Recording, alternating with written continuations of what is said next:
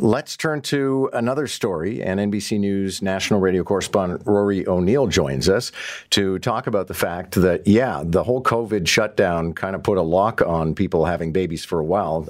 People having babies went down in almost every country in the world, but now apparently there's a baby boom on. Rory, good morning.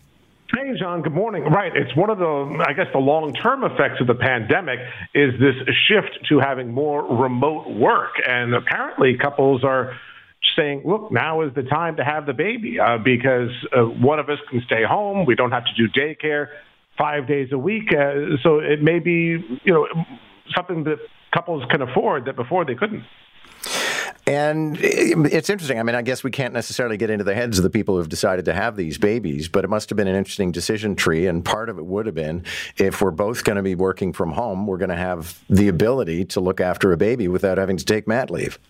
Right. Or even if it's, my job has me in the office 2 days a week, so we can do, so obviously a much lower daycare cost if that's required.